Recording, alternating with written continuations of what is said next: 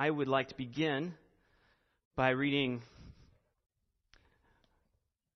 from the Gospel of John, chapter 1, verses 9 through 13, and that is the words to which I'd like to direct your attention this morning. Precious words from a very precious gospel.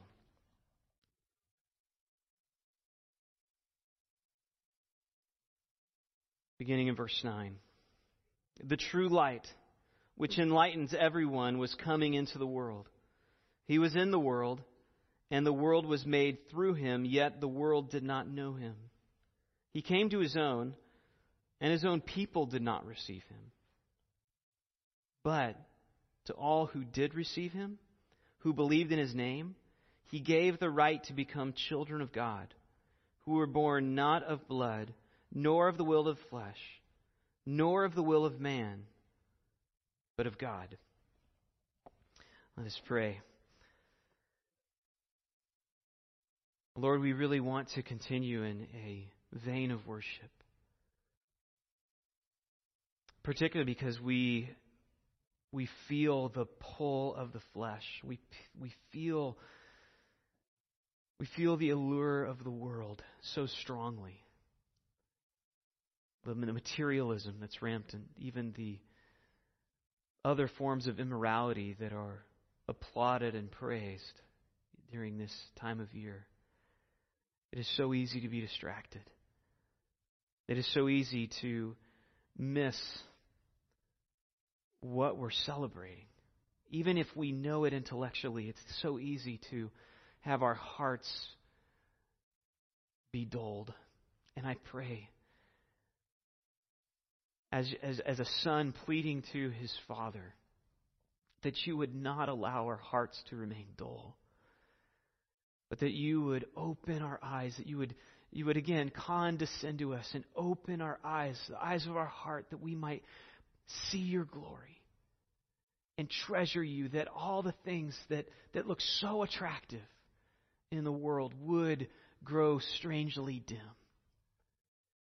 And that we would go forth rejoicing as we hear your word, even as we contemplate what you've revealed to us, that these would not just be old ideas, but they would come with freshness and with strength and with encouragement, because we need that, Father. We are weak and we are so easily distracted, so easily dulled. Awaken us, awaken our hearts. Use your word that we might go forth rejoicing. We ask these things in your name. Amen. Well, again, we are here this morning to celebrate the birth of our Lord and Savior Jesus Christ. And the very first time a birth was mentioned in Scripture is actually in Genesis 3:15, which you are aware of, where God promised that Eve's offspring would bruise the serpent's head. Adam and Eve had just turned away from God. He had provided them with just the beautiful home in the Garden of Eden. And they had abandoned it for a piece of fruit that had allured their heart and affection. And they had allowed sin to enter the world with all of its consequences. And as God comes to them and confronts them in their foolishness and in their error, He also gives them hope. As He reveals the plague of the consequences that they have unleashed, He offers them hope for a future redemption and a reversal of all that was cursed. And that's what's said here. I will put enmity between you and the woman, between your offspring and her offspring. He shall bruise your head, and you shall bruise his heel. In other words, God would reverse the destruction caused by Satan by means of a child yet to be born. A promised child would come and reverse the effects of sin. by a miraculous birth.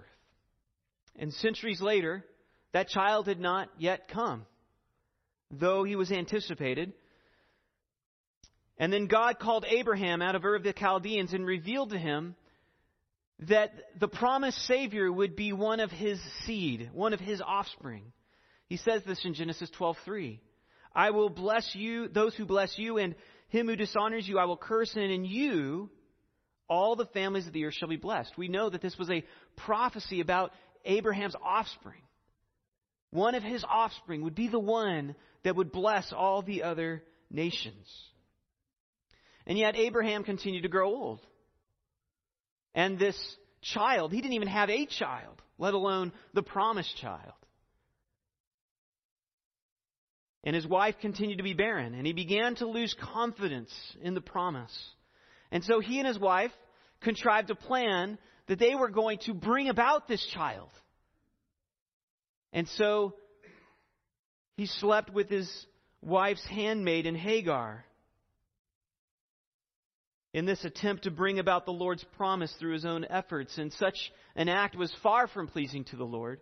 In fact, Hagar's son, Ishmael, and his offspring have been in conflict with the Jews ever since. So instead of bringing about the promised hope, it actually brought about more destruction.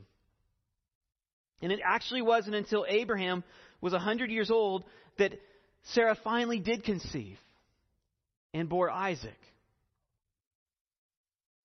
Why did God wait so long? Why wait? He makes this promise. Who knows how old Abraham was? Maybe 30, 40? And then years and years, decades go by. Why wait?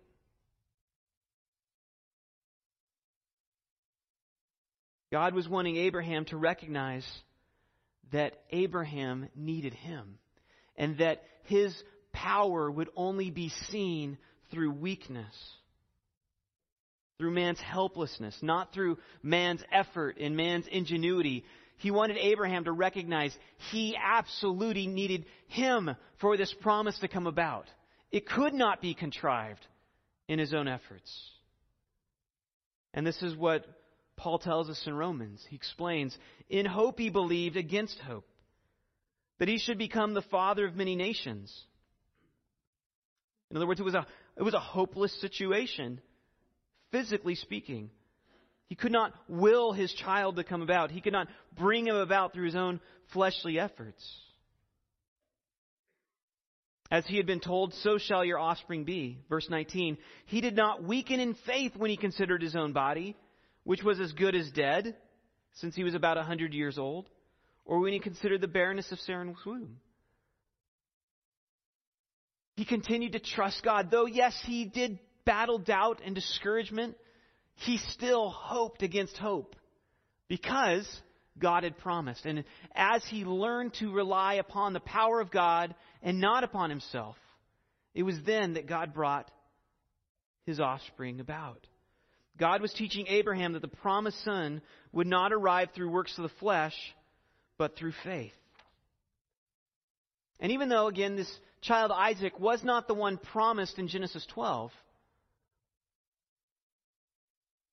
rather would be one of his descendants, the promise did come about. And it was about 1,000 years later when God made this pronouncement to the prophet Isaiah. In Isaiah 7:14, he said, the virgin shall conceive and give birth to a son, and his name will be Emmanuel, which is why we sang the song that we sang.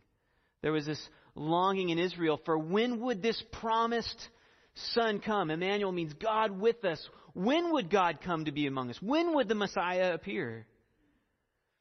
And this prophecy identifies that the Savior would come, and he would be identified through a miraculous birth. His identity would be marked by being born of a virgin, which is impossible. And that's the point. Now, we think about the virgin birth, especially this time of year, so regularly. I think it's easy to miss the out of this world nature of that. It is not normal for virgins to give birth to children. And if that confuses you, children, ask your parents why. That was a miracle. God was communicating something. He was trying to make a point. That for His plan of redemption to be accomplished, something supernatural, something miraculous needed to take place. He was wanting the Jews to take their eyes off themselves, off their own works, off their own efforts, and to look to Him. The same thing He was trying to teach them when He ransomed them out of Egypt, as He led them through the desert, that they would stop looking to their own resources and just trust in Him. He wanted them to recognize He needed to intervene for their salvation. But then centuries pass, and the Jews, they continued to wait and they continued to pine. When would this Messiah appear?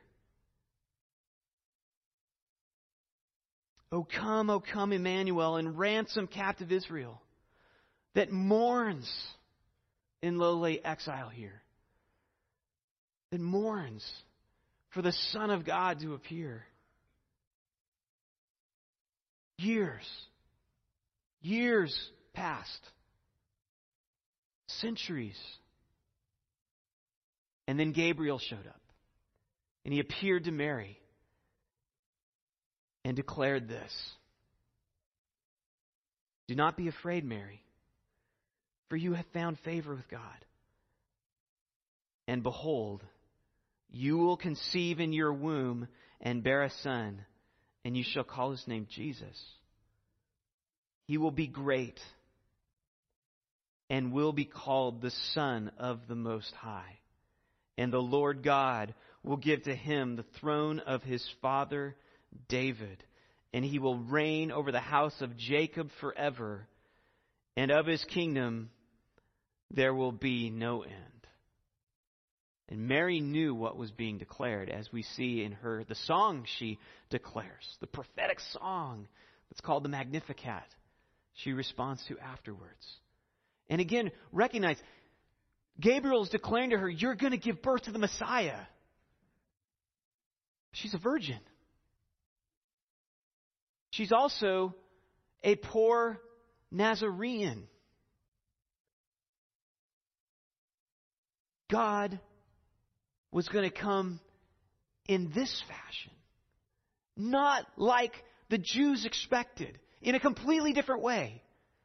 In God kind of power. Supernatural birth.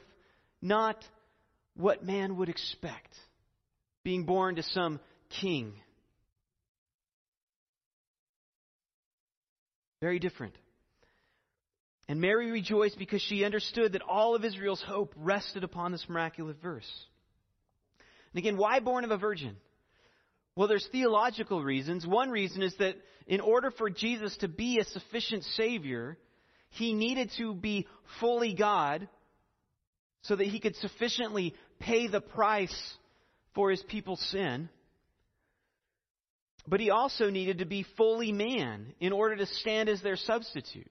He needed to be just like them. He needed to become a man. So He needed to be fully God and fully man. And this could only come about in this immaculate conception. He was conceived by the Holy Spirit in Mary's womb. And the other reason is, again, to show that this birth did not come about by natural means. Again, born of a virgin. It's a miracle. And this miraculous birth is not brought about, again, by human effort. Even less so than Isaac was. Now, again, Isaac wasn't born until Abraham was 100 years old and Sarah had been barren that whole time. But it was still brought about by Abraham. This, no question, was a work of God.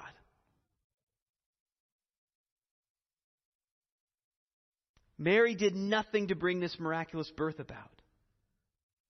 And likewise, men's salvation was brought to them, not brought about by them.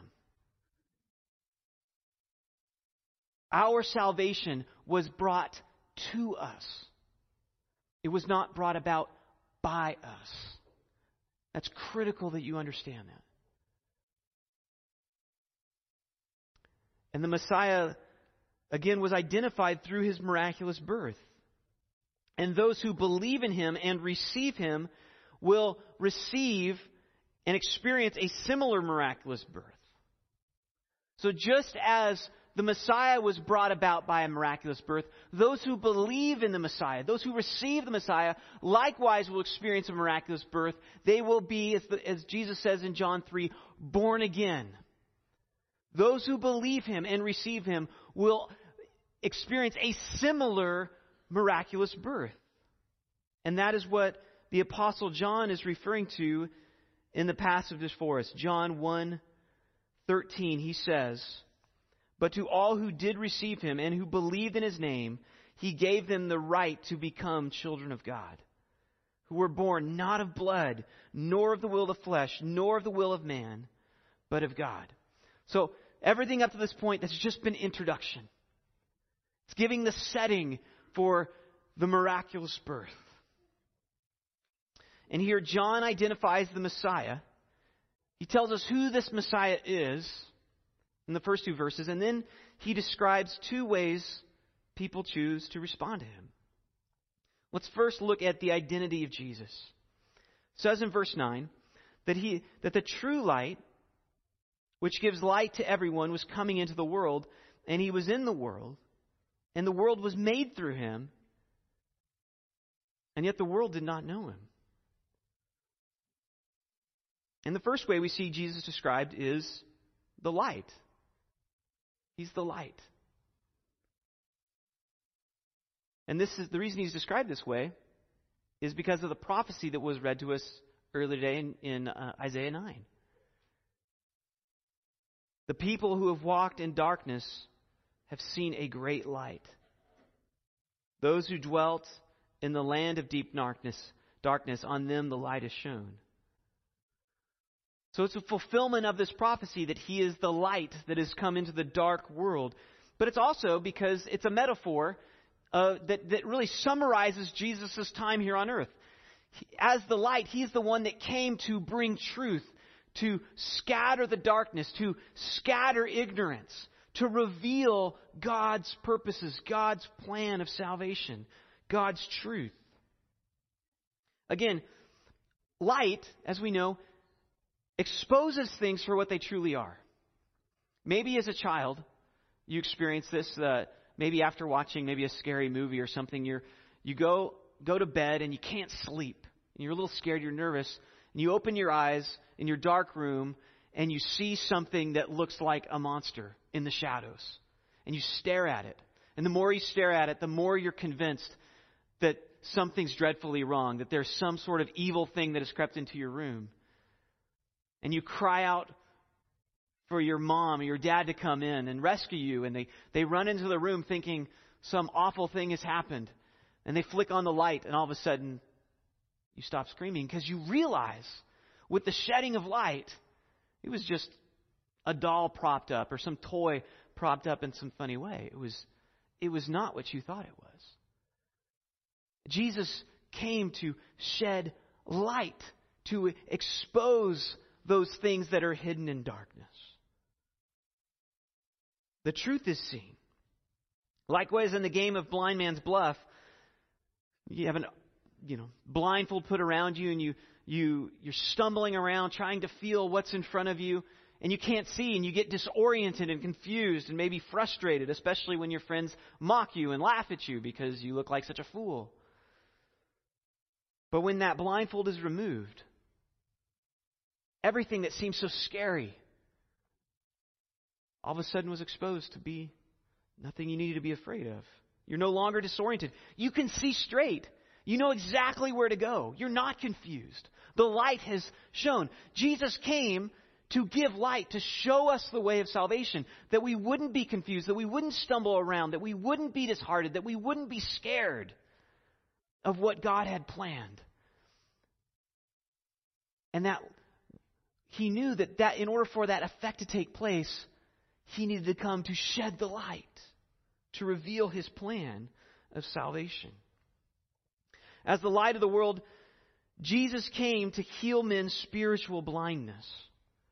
Paul said in 2 Corinthians 4:4 that it's the God of this world, referring to Satan, who has blinded the minds of unbelievers to keep them from seeing the light of the gospel of the glory of Christ. Satan does not want people to see the truth. He wants them to walk in darkness. He wants them to be blind. And that is man's condition. Unless God causes us to be born again, we remain spiritually blind. The things even that we want to see, we can't. If you're blind, you might want with all of your heart to see this sunset that's being described by you to your friends. And it's not a lack necessarily of desire. You want to see it, but you can't make yourself see. You're blind. And the God of this world, Satan, has blinded people's hearts. They can't see the glory. Maybe they can hear it described, but they're not drawn to it, except maybe out of curiosity. Maybe they can hear the joy as people describe what they see in this sunset, but the blind person can't see it, and therefore their heart is unmoved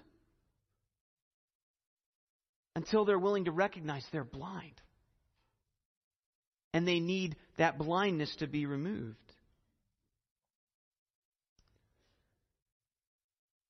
And Jesus came to remove that blindness, and yet many people refuse to follow him. In John chapter 8, Jesus warned the people of their spiritual blindness. He said, "For judgment I came into this world, that those who do not see may see, and those who see may become blind." What do you mean there? Look at verse 40. Some of the Pharisees near him heard these things and said to him, "Are we also blind? Are you saying we're blind? Do you know who you're talking to? We're the leaders of Israel. We probably know more scripture than you. We've grown up in these great families. We've studied. We have the Old Testament memorized." Of course, they wouldn't say Old Testament. That's all that was there. We have the scriptures memorized. Are we also blind? That's what's conveyed in this question. Jesus said to him, "If you were blind, you would have no guilt. But now that you say, 'We see,' your guilt remains." Well, what's he saying? The fact that they're unwilling to recognize that they're blind demonstrates how guilty they really are. They're so convinced they see the truth when in reality they're blind to it. But because they're unwilling to acknowledge that they're blind, they can't see. They need to see that they're blind. They failed to recognize this. They were blind, but they didn't know it. And it was those who knew that they were blind, Jesus says, that were actually able to see. Jesus' point was that their confidence in themselves was what prohibited them from recognizing who he was and why they needed him so desperately. Again, they thought the Messiah was going to come to bring them peace, to conquer the Romans, and to establish this great kingdom. They just needed some military man to come in and humiliate their enemies, not realizing they were the problem. They needed their sin dealt with. They were spiritually blind. They needed their heart changed, but because they wouldn't recognize that, they remained blind. He came to give light to the world, but it says in here, the world did not know him. It's not what they expected. The other way John identifies him is as the Creator. Earlier, actually, in John chapter 1, verse 3, John says, "All things were made through him, and without him was not anything that was made." In other words, he created all things. This light, Jesus, was not just a man. He was the creator of the world. He existed before everything else in eternity past. And the point being that not only was Jesus the one who would come to reveal truth, he was the foundation of truth. He was the author of truth. He was God the Creator. Listen to what Hebrews says about this. Long ago, at many times and in many ways, God spoke to our fathers by the prophets. But in these last days, He's spoken to us by His Son, whom He appointed the heir of all things, through whom He also created the world. So again, you see this. Jesus is coming to give revelation, and Jesus is God. He's the Creator. He is the Savior. He is the way. The only way. He is the truth, and He is the life. And all the miracles He performed, especially rising from the dead after He had been crucified, proved He was God. He was the Creator. He was not just a good teacher. He was God. But then we read this in verse 10. He was in the world, and the world was made through Him, yet the world did not know Him. He came to His own people, and His own people did not receive Him. He's speaking generally. Of course, there were some Jews who believed, but most didn't. I mean, just let that hit you. They sang, in a sense, O come, Emmanuel, pining for their Messiah, longing for Him to appear, to rescue them from their oppression. And He finally comes. They said, that's not what we want. You can't be the Messiah. Look at you. In fact, half the things you say just make us angry. Our great respected religious leaders don't think a whiff of anything you say. You're just a poor Nazarene teacher trying to make a name for yourself. You're not the Messiah. And it seemed for a moment as He went into Jerusalem that maybe He would do something great. The very end of His ministry, you guys remember Palm Sunday. The crowds line the streets and they call out, Hosanna, Hosanna in the highest. Blessed is He who comes in the name of the Lord. They're thinking, maybe this is it. Maybe He's going to finally stick it to the Romans. But then it's just days later. He's put on trial for a crime He never committed. And He'd done nothing wrong. Except speak the truth. And they all cry out, crucify Him. We have no king but Caesar. They said, crucify Him. Crucify Him. Why? Because He wasn't impressive. He wasn't what they expected. He wasn't going about salvation the way they wanted. He didn't look like God. He looks rather normal. Just another peasant Nazarene boy, born in a stable, and who knows who his father was. This couldn't be the Messiah. Surely the Messiah of all mankind would appear differently than as a baby in a stable. So there's really two responses to Jesus. He is God, come in the flesh. Some rejected Him. Most rejected Him. And that's what's described here. He was one who was defined by the humblest of circumstances, not characterized by the glory of this world. He was not a conquering warlord like they expected, but a humble, homeless peasant. And it was because He failed to meet their expectations, they turned on Him. And just like Judas, when they recognized that this man wasn't going to bring them, it wasn't what they expected, they turned on Him. When He didn't bring them freedom and fame and fortune, they decided they wanted no part in Him. He came to His own, and His own people did not receive Him. But some did. John tells us that some did see the light. But to all who did receive Him, who believed in His name, He gave the right to become children of God. And the critical difference between how these people receive is caught up in two words: believe and receive. Both are critical. They're tied together. One does not receive Christ and yet fail to believe in Him. Likewise, one doesn't believe in Jesus and fail to receive Him. Those who believe also receive. It's the same thing. What they believe is that He's the Messiah. They recognize that He's not just another great teacher. He's not just another smart man who knows the Bible, but He's the actual Son of God. And they recognize that He came into the world because we needed our sins to be paid for. We needed an atonement. We needed a propitiation, because unless we had a perfect sacrifice made on our behalf, we would have no hope when we come to stand before God to give an account for our lives. They believe that there's nothing they could do to save themselves, and that He alone is the answer to their greatest need. And seeing that, believing all these things, that He is the Messiah, they then receive Him. In believing, they receive Him. So this tells us that salvation is not just about believing who Jesus is.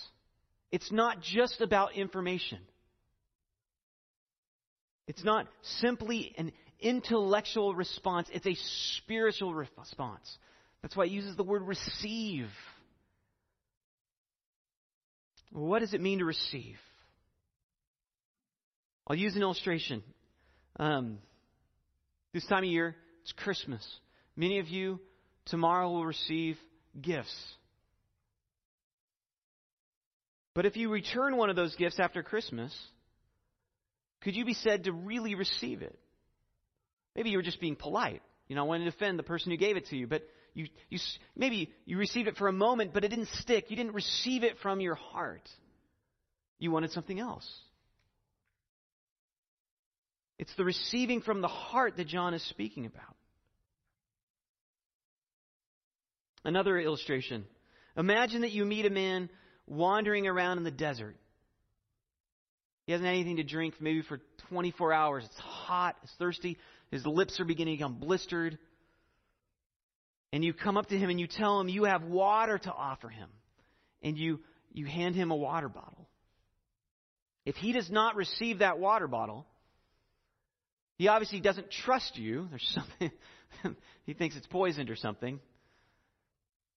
Or he doesn't believe that's actually going to meet his need. The thirsting that he feels, he just thinks of it as just maybe something else. He doesn't realize what it is. Maybe he's delusioned. Maybe he's blind. Those desperate for Christ not only believe Him, but they receive Him because they see He is what they need. They need Him. That's what they're thirsting for, and there's nothing else they want. You could hand that thirsty man a sandwich, and he would be disgusted if he understood what you're offering him was water. They only want the water. That's all they want. Jesus describes it in this way. When a person understands their need for Jesus, see Him as He really is, there's nothing that would keep them away from Him. Familiar parable. He says in Matthew 13, the kingdom of heaven is like a merchant in search of fine pearls, who, on finding one pearl of great value, went and sold all that he had and bought it. Again, think of the thirsty man illustration. When he sees what it is, that's what he needs. If it costs him everything, I want that, because if I don't have that, I'm going to perish. And so he receives it, because it's now become the most precious, the most valuable thing ever. And nothing's going to keep him from receiving it. To receive Jesus means you find Him so valuable that you would sell all that you have to have Him. This is why Jesus says in Luke 14, if anyone comes to me and does not hate his own father and mother and wife and children and brothers and sisters, yes, even his own life, he cannot be my disciple. Whoever does not bear his own cross and come after me cannot be my disciple.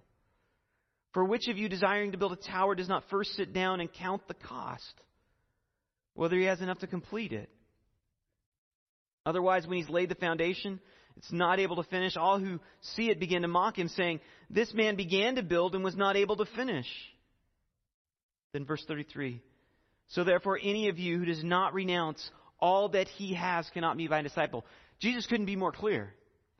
To receive Jesus means he is the most precious thing in your life. And you would, without a doubt, be willing to lose everything in order to have that. If that is not what Jesus is for you, you haven't received him. That's what Jesus is saying. Jesus wants you to know that. He doesn't want anybody to think they see when they're blind. And Jesus didn't say that to the Pharisees back in John 8 out of anger. He was heartbroken. Nobody would want to commit to following Jesus in this manner unless they truly understood how desperately they needed him. But if they do understand, they would easily say, as Paul did, whatever gain I had, I count it as loss for the sake of Christ. Indeed, I count everything as loss because of the surpassing worth of knowing Christ Jesus my Lord. For his sake, I've suffered the loss of all things. And I count them as rubbish in order that I may gain Christ and be found in him, not having a righteousness of my own that comes from the law, but that which only comes through faith in Christ, the righteousness from God that depends on faith. He's saying all that I tried to do in my flesh, all my efforts, all that worldly glory that I'd accomplished, I was at the top of my place in life, the height of Judaism. And it's nothing. Why? Why would I give it all up? Because I found the real thing. I found the real thing that satisfies, the joy that can't be quenched, the thing that's worth dying for. It's become so precious to me. People don't say this in response to ideas, in response to philosophies, but in response to a heart change. To see life like this is not natural. To love Christ this much is not natural. It can only be done. You will only see Christ in this way if a miracle is performed. Just like there is no way the Virgin Mary is going to have a baby unless a miracle takes place. Likewise, you will not see Jesus like this. You will not treasure him like this unless a miracle takes place. You need to be born again. And that's what John says in in verse 12. But to all who did receive him, who believed in his name, he gave the right to become children of God, who were born not of blood, nor of the will of the flesh, nor of the will of man, but of God. Verse 13 tells us again how one actually receives Jesus. And he tells them it's by a miraculous birth. And again, remember why did God wait so long for Abraham to finally have his child? He was trying to teach Abraham it was physically impossible. There's nothing he could do to bring it about. A miracle needed to take place. God had to work, not Abraham. Now, true, Abraham did have a part. He acted in faith. But we know that didn't come about except for the miracle. He was over 100 years old. His wife had been barren. Yes, Abraham acted in faith, but the miracle was brought about by God.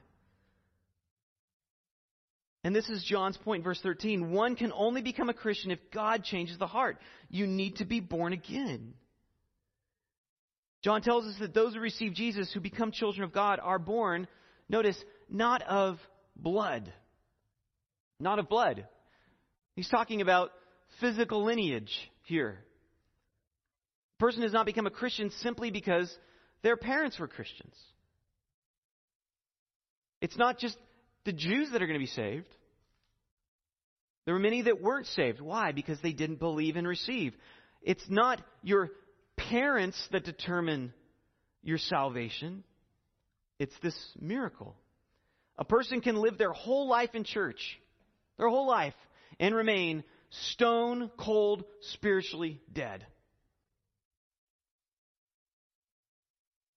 He said also it's not of the will of the flesh. This means there's no amount of good works, there's no amount of law keeping that could get a person right with God. So a person doesn't become a Christian through doing good things either. A miracle must take place. Nor of the will of man. In other words, we can't will ourselves to become Christians any more than Abraham could will his child to come to be. Any more than Mary could will the Messiah to come as a virgin into her womb. We can't choose to bring about this transformation, nor can we bring it about in others. I could preach up here till I'm blue in the face, and unless God chooses to work a miracle, no change. You might have friends or family members you've been praying for to receive Christ. You could give away all that you have. You could make the greatest sacrifices to prove how desperately you want them to know Christ. But unless God does a miracle in that person's heart, they'll remain unchanged. There is nothing we can do to save ourselves. There's nothing we can do to save our children or anybody else. Only God can bring about the new birth. And true, like Abraham, we have a part. We pray and we plead and we speak the word of God.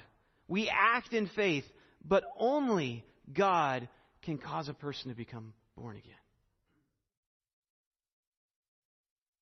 Who are born not of blood, nor of the will of the flesh, nor of the will of man, but check that, but of God.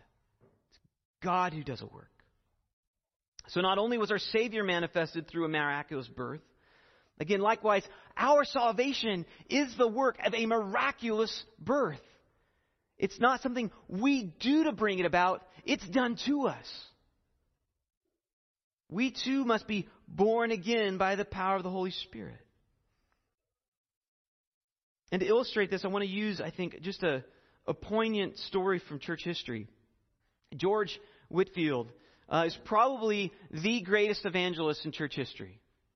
As far as how many people he reached with the gospel. He was the front man in the Great Awakening, both in England and in America. He preached to a culture that was spiritually dead.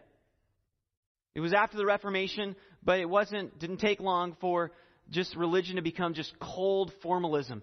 People were going to church, growing up with the catechism. They could rattle off their doctrine, they could rattle off their theology, but they were stone cold spiritually dead. And he began to preach. And he would constantly emphasize in his preaching the need for people to be born again. And in fact, after one of his messages to thousands of people out in this English countryside, a woman who had heard him preach maybe once or twice before came up to him and said, "Master Whitefield, why is it that in all of your sermons, and even today, you keep saying, you must be born again, you must be born again, you must be born again. Why do you keep saying that?" And his response to her was, "Ma'am, because you must be born again." And his point was, if you need to ask that question, you don't understand how desperate you are to have God do a miracle in your heart or another person's heart. And his insistence upon this doctrine really finds its root not only in Scripture, but in his own conversion. This is what one historian says about Whitefield. When he was a student at Oxford, he joined a group of religious enthusiasts known as the Holy Club. And its members practiced early rising, lengthy devotions. They strove for a self-discipline which left no moment wasted throughout the day. At nightfall, they wrote a diary which enabled them to scrutinize their actions that they had done and condemn themselves to a fault. They fasted each Wednesday and Friday every week. They also regularly visited Oxford's prisons and the poorhouse. And each member contributed to a fund with which they relieved the needs of inmates and maintained a school for the prisoners' children. I mean, these people were devout. And it was during this time that one of Whitfield's friends, Charles Wesley, the man who wrote the first song that we sang today, "Come Thou Long Expected Jesus," Charles Wesley handed him a book. Charles Wesley was also part of this holy club, as well as his brother John Wesley. And the name of the book was called The Life of God and the Soul of Man by Henry Scougal. And as Whitfield read this book, it contradicted everything that he was living for and believed. And he was deeply troubled. It's a great book. You can buy hard copies of it really cheap, but you can also just get it online. I encourage you to read it. It's very encouraging. And it's really all about the need for a new birth and what the new birth really looks like in a person's heart. It contradicted all that he believed about salvation, and it rocked his world. This is what he says: God showed me that I must be born again or be damned. I learned that a man may go to church, say his prayers, receive the sacrament, and yet not be a Christian. How did my heart rise and shudder, like a poor man that's afraid to look into his account books, lest he should find himself bankrupt. Shall I burn this book? Shall I throw it down? Or shall I search it? And I did search it. And holding the book in my hand, I thus addressed the God of heaven and earth: Lord, if I'm not a Christian, or if I'm not a real one, for Jesus' sake, show me what Christianity is, that I might not be damned at last. And he says, God soon showed me, for in reading a few lines further, that true religion is a union of the soul with God and Christ formed within us. A ray of divine light was instantaneously darted in upon my soul. And from that moment, but not till then, did I know I must become a new creature. And then late in life, as he looked back, as he's approaching his deathbed, he looked back upon this day when he was saved, and he declared, I know the place. It may be superstitious, perhaps, but whenever I go to Oxford, I cannot help running to that place where Jesus Christ first revealed himself to me and gave me new birth. I mean, this transformation, when he realized that he was blind, that he needed a work of God to make him a new creature, and it happened. The very place itself became sanctified in his soul, that he couldn't help but running there and rejoice in that great day. And we must remember that Whitfield was a very devout man. By looking at him from the outside, you would think, this guy is what it means to be a Christian. He's got it. Look at the sacrifices. Look at the devotion. And likewise, as fellow Holy Club members, John and Charles Wesley, they didn't get saved either until years later. After John had been a missionary in Georgia, he was a terrible missionary, made a big wreck of things. He got saved coming back from his missionary trip on the ship back to England in a conversation with a Moravian who shared the gospel with him. It tells us a person can be very devout and yet never experience genuine salvation, never actually be born again. And I think this is especially true of kids who grow up going to church. They grow up just assuming they're Christians because they've always been. They've always gone to church. Never realize that a transformation must take place, that they too must be born again. And so I ask, Do any of you feel the spiritual emptiness that Whitfield felt? That even though he was striving so hard, doing everything he could, his heart wasn't there. It was religion. It was something he did. It was an event that he participated in. It was the holy club. It wasn't his life. It wasn't the most precious thing in the world that he would eventually give everything for people to know about. And maybe you've assumed that believing in Jesus was enough. Again, not realizing that you also must receive Him as your greatest treasure. And again, it's not denying your faith to recognize that it's empty. To recognize that it's just not real.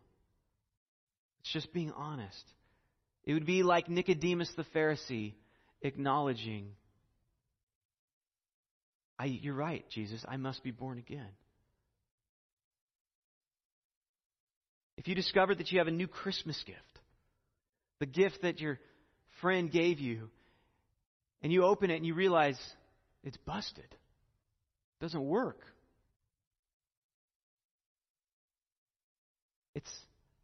You'd be foolish to not want to return it, especially if you're given a gift receipt. Just because you want to remain loyal to that gift, even though it's broken. If it's broken, it's of no use. It's dead. Exchange it for the real thing. Go to the maker and say, I want the real thing. Give me the real thing. And don't approach Christ like a person an angry customer that returns their gift to Costco because it's broken, but in humility, asking Him to have mercy upon you. The miraculous birth of Jesus Christ, again, points to our own need of a miraculous birth. And if you've never truly received Christ as your treasure, now is the moment. Ask Him to do that miracle within you. And know that all who cry out to Him, He will receive. He will turn no one away. Jesus says this in Matthew 11:28. Come to me, all you who are weary and heavy laden, and I will give you rest. If you feel weary of your spirituality, weary of just trying and not experiencing, come to Him and receive Him. Let's pray.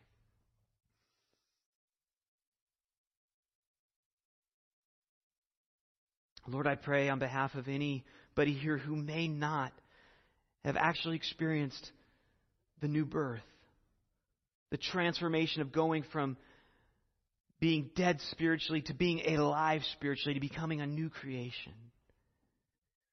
That you might have mercy upon them and call them to yourself, bring them to yourself, do that miracle in their heart. If there's anybody who is blind but does not realize it, help them to see that.